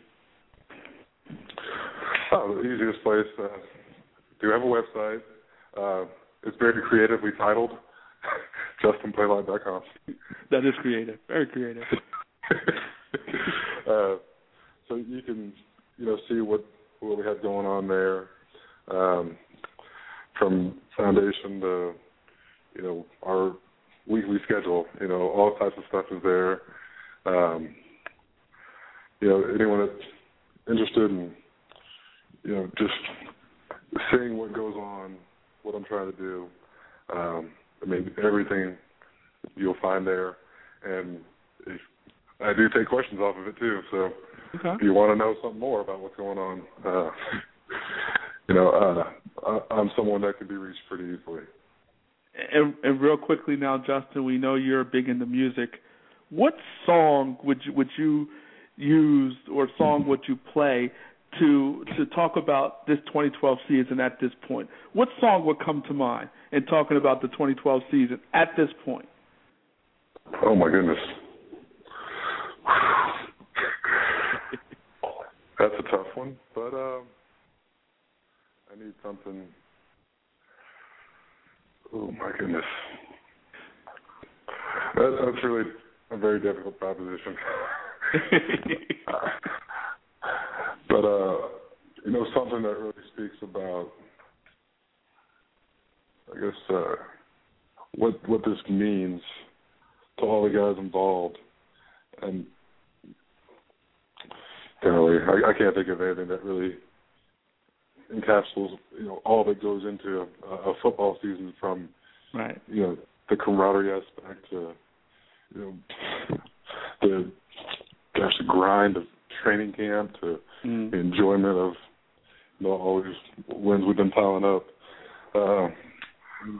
But that still has the sentiment that we got a long way to go. Definitely. So I don't know if that's a song out there. Maybe someone can write one for me. How about Ain't No Stopping Us Now? There you go. I like to hear that. Justin, it was a pleasure having you, man. We wish you nothing but the best of luck with your foundation, nothing but the best of luck moving forward in this season, and let's do this again.